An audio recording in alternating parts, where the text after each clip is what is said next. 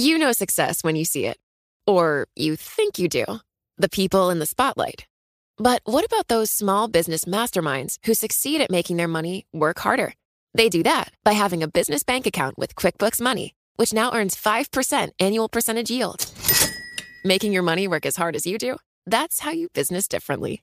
Learn more about QuickBooks Money at quickbooks.com/5APY. Banking services provided by Green Dot Bank. Member FDIC. Only funds and envelopes earn APY. APY can change at any time. The countdown has begun. From May 14th to 16th, 1,000 global leaders will gather in Doha for the Qatar Economic Forum powered by Bloomberg. Join heads of state, influential ministers, and leading CEOs to make new connections, gain unique insights, and uncover valuable opportunities in one of the world's most rapidly rising regions. Request your invite for this exclusive event at QatarEconomicForum.com.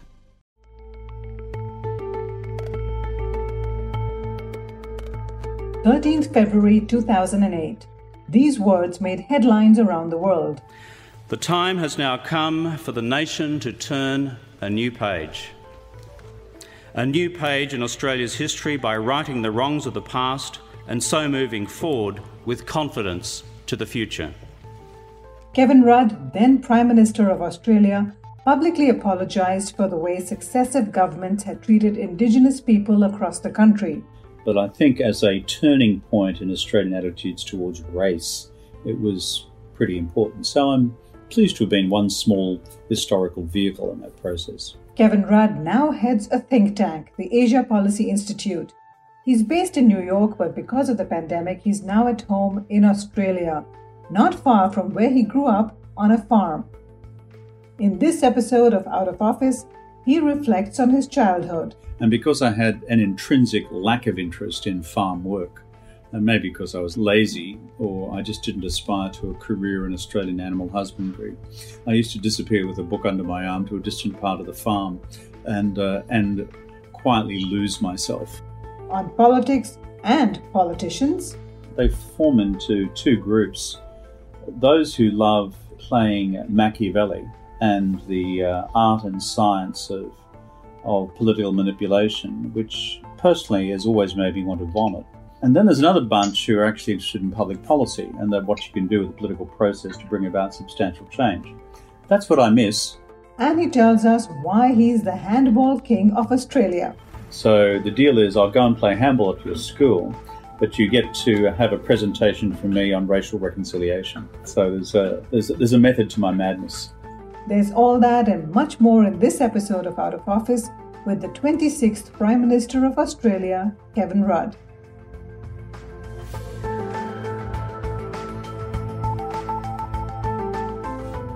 Mr. Rudd, welcome to Out of Office. Good to be with you. So you haven't been back in Australia for this chunk of time in a while, I imagine. So what's it like being home?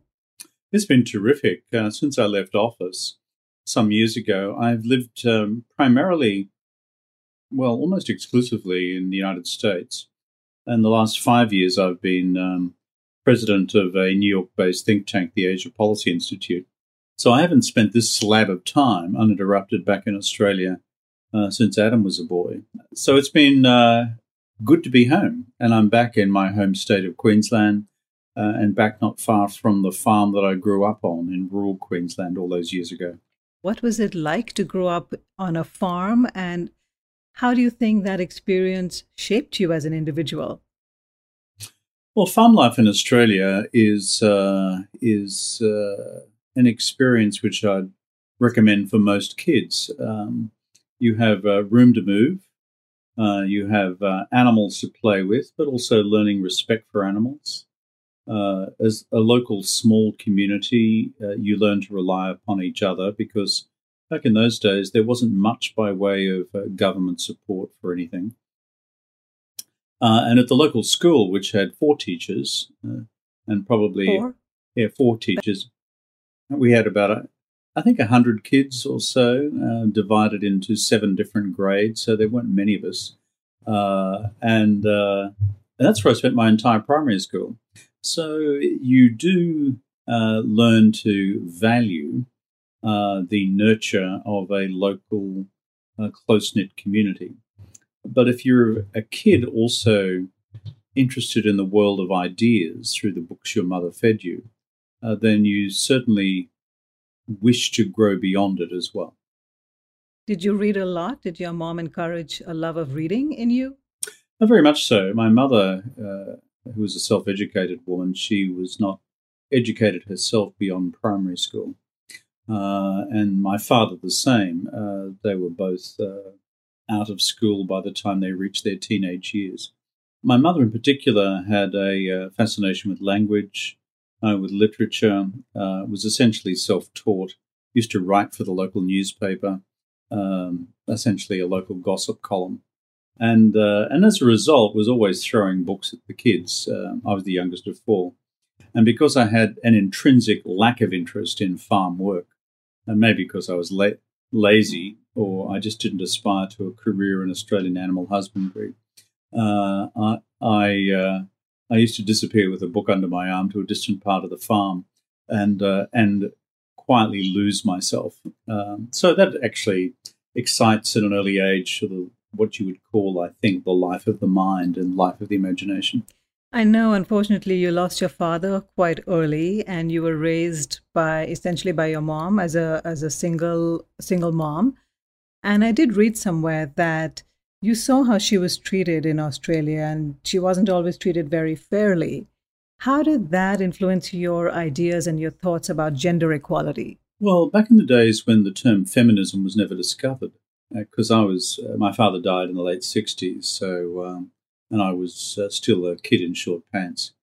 I think I saw just how rough it was on single women.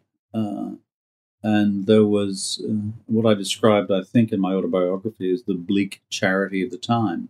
And it seriously was. And the levels of discrimination against women able to go out and work for themselves and to raise a family for themselves, the assumption that someone like her could not have run the farm that I'd grown up on was... because it's supposed to be a male-dominated profession, the farm is for men. Yeah, whereas if I look back on it, my mother used to do as much work on the farm as my father, and that's outside the kitchen. She did all the work in the kitchen, but half plus the work... the farm work. That's right. Well, welcome to the eternal lot of women, You got to be... You said it, yeah. You got to be active in the world and lifting all those burdens. And by the way, once you return to the hearth, it's your job, or at least that's the assumptions of society at the time, quite unfairly. So I thought, as a kid, not understanding what feminism or the rights of women might be, because you're just a kid, I just regarded it as unjust. And similarly, unjust in the sense that when you cease to have somewhere to call home, because we were effectively out on our own, there was nothing by way of social support and what we describe today as community housing or social housing or affordable accommodation. You were just fending for yourself. I think that's why I turned into a social democrat. I know you're not just a passionate advocate of gender equality, but you're a big advocate for equality, whether it comes to same-sex marriage or equality between communities and races and people around the world. Are you concerned about the rise of protectionism, nationalism, and even racism in a post-COVID world? And are you seeing some instances of it already? Yeah, I think there's a danger for all of us to assume that history is somehow linear and that we're in a permanent post-war pattern of progressive enlightenment. I wish that was the case, but the Enlightenment project constantly has to be reinvented, whether it's the various equalities you've just referred to, that it's not the permanent condition. There are always forces of reaction against them.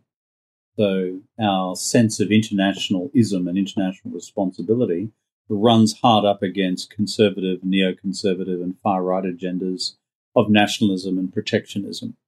Our view that the emancipation of humankind from male patrilineal societies into something more humane, involving the equal rights of women, generating its own forces of reaction again. And similarly, on questions of race, where the sort of ancient notions of whiteness and non-whiteness, which we thought we had largely put to bed, somehow rise to the fore again. And, of course, other forces of racism beyond I'm patting my dog here, beyond... what breed is she? She's a 15-year-old golden retriever. I'll show you around the side here. There you go, sweetheart. Oh, she's beautiful. If you can find her front end. Abby. Oh, there. Abby. So this one is, she's about 105 in human terms. So throughout right. being Prime Minister, Foreign Minister, she's been with us all the way through. So she's known most traumas known to humankind. But back to our... She's been through it all. So back to the thesis, though, is it's like, we thought we'd put racism to bed in the United States, the Civil Rights Act, the Voting Rights Act, whether it's India, whether it's phenomenon of race in various parts of Europe, and what we've seen most recently in China with racism towards Africans in southern China. And so these things raise their ugly head. So there is a rolling responsibility to reinvent on a continuing basis the Enlightenment project, which is about the equality of all of us. Unfortunately, it simply never becomes finally settled as the permanent consensus. We've got to permanently fight for it to be the consensus for the next generation. The coronavirus has meant that we've slowed down a little bit. Most of us have had some time to think a little bit more, to self-reflect a little bit. And I just wonder, when you look back at your career so far, what are you proudest of? I think one of the things that I'm proudest of, but not the only thing, was, I think, finally helping to turn the corner in Australia in terms of traditional Australian attitudes towards our Indigenous peoples, the Aboriginal Australians. That's one moment from your time as Prime Minister that was distinct for me. And I remember watching and thinking, this is truly historic. And that clip of you speaking in Parliament was quite incredible. And the one line that really stood out for me is when you said, "For the pain, suffering and hurt of these stolen generations, their descendants, and for their families left behind, we say sorry." That was incredibly powerful. Yeah, I think it was. And I know that from having spoken to now literally thousands of Indigenous Australians over the years about the impact of those words on them. And of course, the Conservative critics will say they're just words. Well, my response is usually to say, think of our own human relationships. When we've offended somebody at a deep level, you can't cross the bridge towards a reconciliation of that relationship until you've said sorry. Absolutely, I agree. I mean, that's the bridge. Then, of course, you've got to do some other things as well. Yeah, by way of restitution, by way of justice for the future. And we did those things as well. A national strategy, which I call Closing the Gap. $5 billion worth of investment in closing the gap in education, housing, homeless, and employment and life expectancy. And some of which have worked over the last decade, some of which less so. But what I say to the critics is you can't begin that work unless you've finally joined hands across the bridge. And you can't do that by ignoring the fact that for 200 years I've screwed you. Right.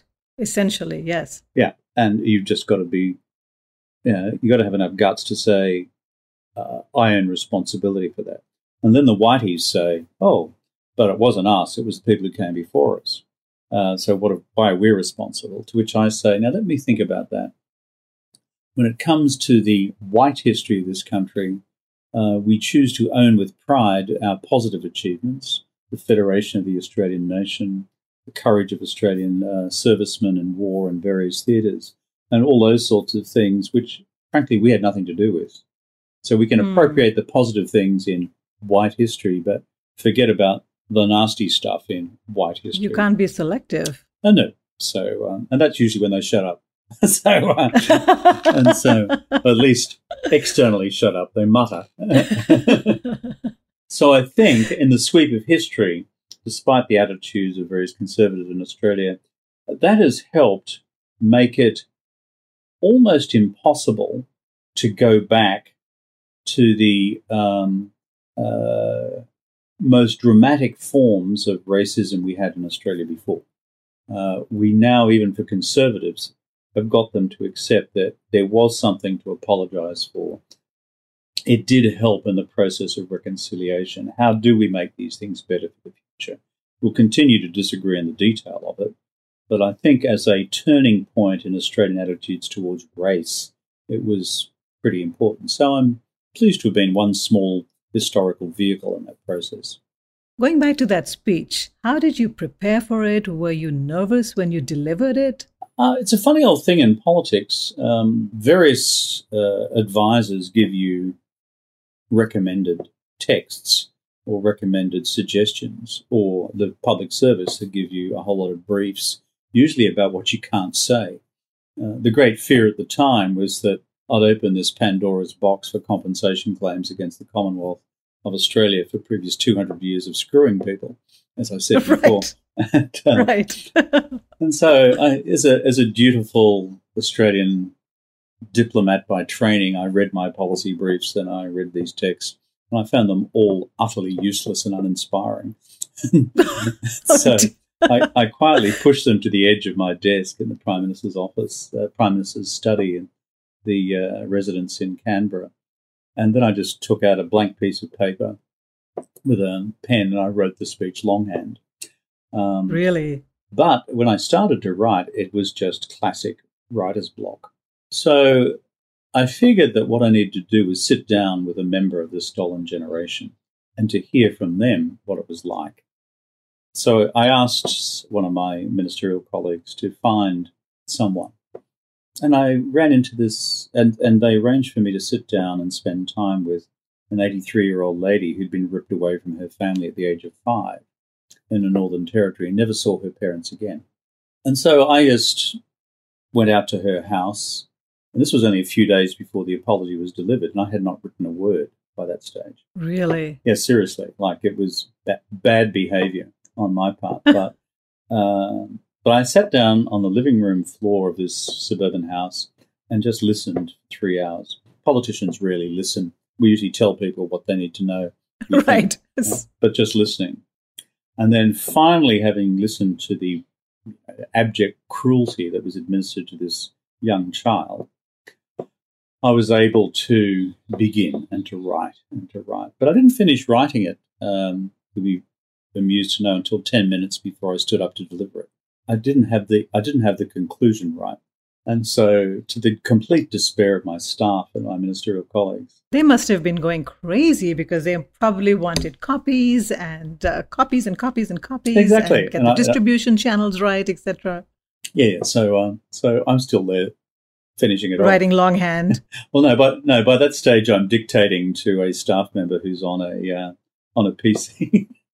And so I didn't have time to be nervous. I just walked in and I looked up and I said, pardon the profanity, I said, shit, there's a lot of people here. And the chamber in the House of Representatives in Canberra is huge. It's a modernist building. And we had invited the entire national Aboriginal leadership. It was a sea of black faces. And probably for the first time in that building, right? Yeah, certainly in those numbers. And what I had done, and part of the reason for not having finished the speech earlier, was that I'd insisted that each of them was greeted personally by me as they entered the building. What a nice touch. And so I had them brought around to the ceremonial entrance of the building, adjacent to the Prime Minister's office, not just the standard public entry. And that, because everyone degenerated into tears, took a lot of time. Yeah. And so it took more than an hour rather than... So this was why I was somewhat delayed in getting my my speech draft. Ready. So when I walked in and I thought, oh boy, a lot of people here. So, the gods were with us that day and we were able to, I think, engineer that level of attitudinal change within our country. Hi, I'm Ron Kraszewski, Chairman and CEO of Stifel. Financial advisors, if you're not growing your practice, you're losing market share. Stifel is a growing, entrepreneurial, advisor-centric firm built for successful advisors like you. Imagine having the resources of the largest wirehouses and the support of the boutique shops, but none of the bureaucracy to get in the way of you serving your clients. At Stifel, it's your business, your book, your clients. I always tell the advisors we're recruiting, I want you to come to Stifel and double or triple your business. Most of them laugh and shake their heads, but I'm serious. Don't take it from me. Take it from Stifel's #1 finish in J.D. Power's 2023 U.S. Financial Advisor Satisfaction Study. So, there's a reason why 148 financial advisors joined Stifel last year. Come join us and find out why Stifel is the firm where success meets success. Visit www.choosestifel.com. Stifel Nicholas and Company Incorporated, member SIPC and NYSE. Do you miss being in politics at all? Oh, look, I think any honest answer to that question is that I don't miss the machinations of politics. I mean, I know politicians the world over. They form into two groups. Those who love playing Machiavelli and the art and science of political manipulation, which personally has always made me want to vomit. And then there's another bunch who are actually interested in public policy and what you can do with the political process to bring about substantial change. That's what I miss. That is important. On the machinery of politics and its Machiavellian quality, anyone who misses that has got a medical problem. Yeah, absolutely. Because it's so vicious and often played by a group of people for whom that's their only interest, and therefore none of their intellectual talents and energies, frankly, are directed at, let's call it what they used to describe in classical times as the common weal. Politics can be a dirty game. We do know that. You couldn't finish your term as prime minister because of infighting within your own party. It got me thinking, how do you, on a very personal level, how do you deal with setbacks? I think a combination of probably three factors. One is, for better or worse, I'm a person of a level of non-sectarian religious faith, and that is, I do believe in the notion of a higher purpose and a higher good, but also a higher force in the affairs of the world. So that's one factor. Second is, I've read enough Stoic philosophy to understand what the Stoics were on about. So you might call me a Christian Stoicist. And then finally, frankly, it's the continuing emotional underpinnings of a very close family. So I think it's those three factors. And the thing about all three is that they remain with you in good times and in bad. Often families bear the brunt of this disproportionately, isn't it? Yeah, they can, and they do.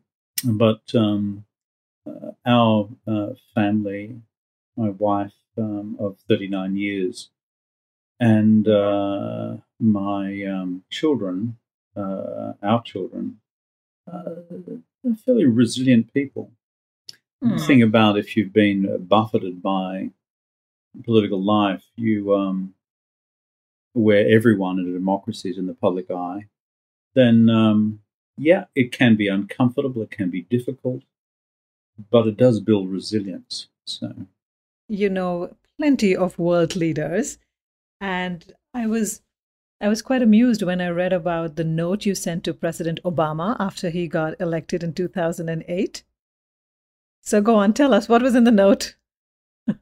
Well, everyone was into Obama adulation mode, and yes. And because of my views on race, I was in equal adulation mode, knowing something about American politics as well.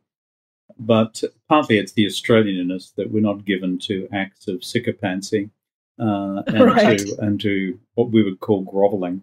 And so my opening line was, Dear Barack, you poor bastard. Stop.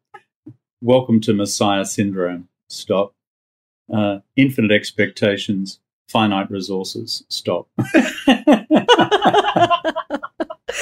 How did he react? He said it was the most amusing letter he got.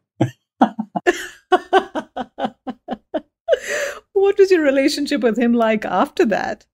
Pretty good, actually. Barack was a very private person, but various political leaders around the world, I think I had a closer relationship with him than most, and because intuitively understood where this guy had to have come from in order to prevail in the deep racism of American politics, And let's face it, to be elected as an African American as President of the United States, given the history that we're all familiar with, it's no small. Yes. You got to admire the guy. I mean, that took guts. But is that how you saw your time as Prime Minister, a time of infinite expectations with finite resources? Of course, it was a statement of the universal truth. That's it. You studied Chinese at university. You're a fluent Mandarin speaker, and the Mandarin speakers in my office say that your accent is beautiful. It's spot on. What drew you to study Chinese? The influence of my mother, who just had a fascination in the world. And so she would feed me books and newspaper articles about Asia and China. As I said, she had no formal education. She was self-taught. Yeah. But I remember as a kid, when I was about 13 years old, her walking into my room one day carrying the day's newspaper, and the headline was, China's just been admitted to the United Nations, which in 1971, 72. And so she said, this will change the world. Read this. She was right. But yeah, for a 13-year-old to pick that up and say, okay, what's this about? Well, I'm more, because I had the benefit of formal education. She didn't. Yeah. And so for her to pick that as effectively someone who'd never finished high school and worked as a farmhand, quite insightful. Absolutely. And of course, she was right. Yeah, so these things sort of loom in your memory. And of course, there are other influences in terms of looking at China slowly entering into the world after Nixon and Kissinger and those things. And by that stage, I'm in high school and I'm observing it. I'm saying, this is kind of fascinating. And then when I finished high school, you'll be amused by this, I wrote to the then Prime Minister of Australia, Gough Whitlam, from the Labor Party, and said, Dear Mr. Whitlam, I'd like very much to be an Australian diplomat. What should I do? Oh, fantastic. And did he reply? He said, go to university and study a foreign language. Oh, really? Signed E.G. Whitlam. That's amazing. Do you still have that letter? No, actually, I can't find it. It's probably buried in my archive somewhere. But I'm from a conservative part of Australia, in rural Australia, in Queensland, which is kind of like a cocktail of Louisiana, Arkansas, and maybe on a good day, parts of California. But called in Australia the Deep North.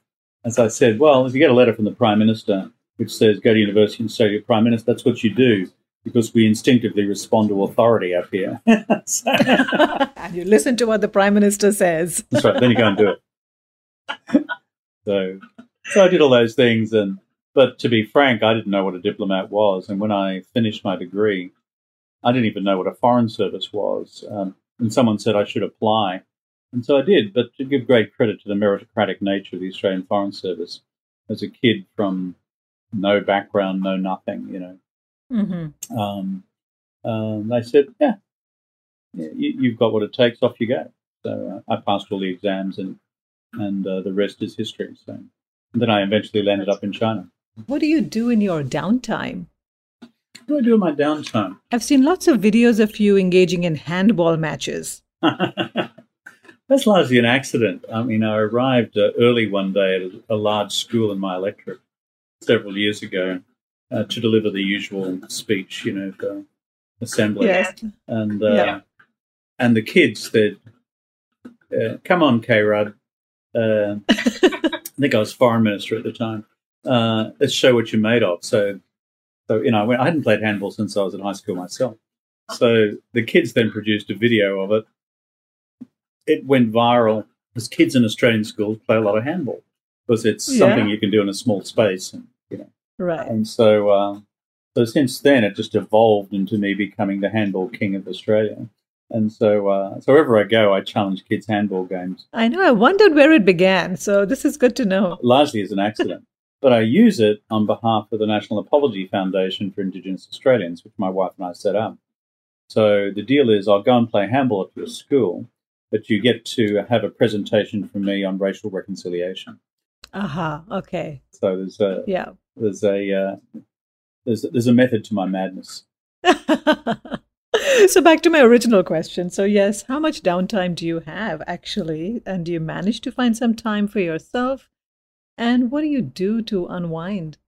Well, my wife and I, we walk a lot, we swim, we talk a lot, and we've got 3 kids whose lives are very full and 2 little grandkids. So as a result of that, for me, I've never really had this idea of what is downtime. Life is very full, doing what you're passionate about. I don't have this clear delineation between work and play, or it's, for me, it's a continuum. And some would say, it's so unhealthy. Well, not if you like what you do. Sure. But at present, I'm putting myself to sleep at night rather than reading, texts on Chinese dialectical materialism, 1921, 1924, which I am reading at the moment for other reasons. Okay. It's like, if that's bedtime reading, No, I fully concede that is not bedtime reading.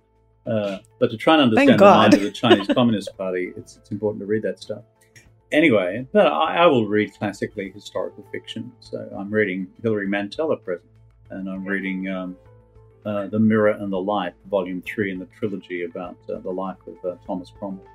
So I tend to like that sort of stuff, because what you do by reading historical fiction or genuine biography of autobiography is you soon discover that at one level there is nothing new under the sun.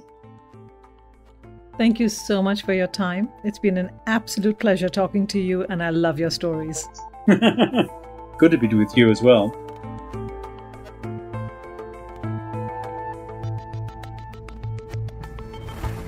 That was Kevin Rudd, the former Prime Minister of Australia, speaking to me on Out of Office. You can find more episodes of this podcast by Bloomberg Live on Spotify, on Apple Podcasts, the Bloomberg Terminal, or on Bloomberg.com. We're also on Twitter, and our handle is simply @podcasts. This episode was produced by Laura Carlson. I'm your host, Malika Kapoor. You can tweet at me @thisismalika. I'd love to hear from you. I'll be back next week with another casual conversation with a newsmaker. Until then, stay well, and thank you for listening.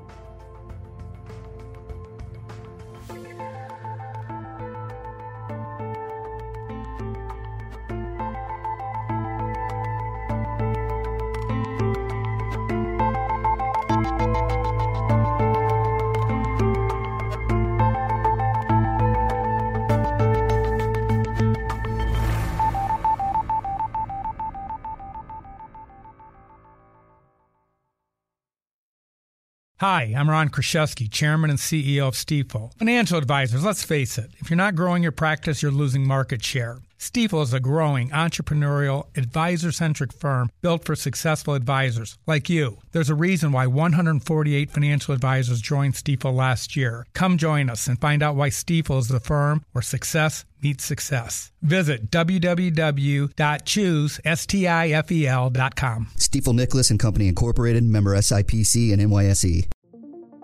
What could you do if your data was working for you and not against you? With Bloomberg delivering enterprise data directly to your systems, you get easy access to the details you want, optimized for higher-level analysis, and financial data experts committed to helping you maximize your every move. Our data is made for more, so you can show the world what you're made of. Visit Bloomberg.com/enterprise data to learn more.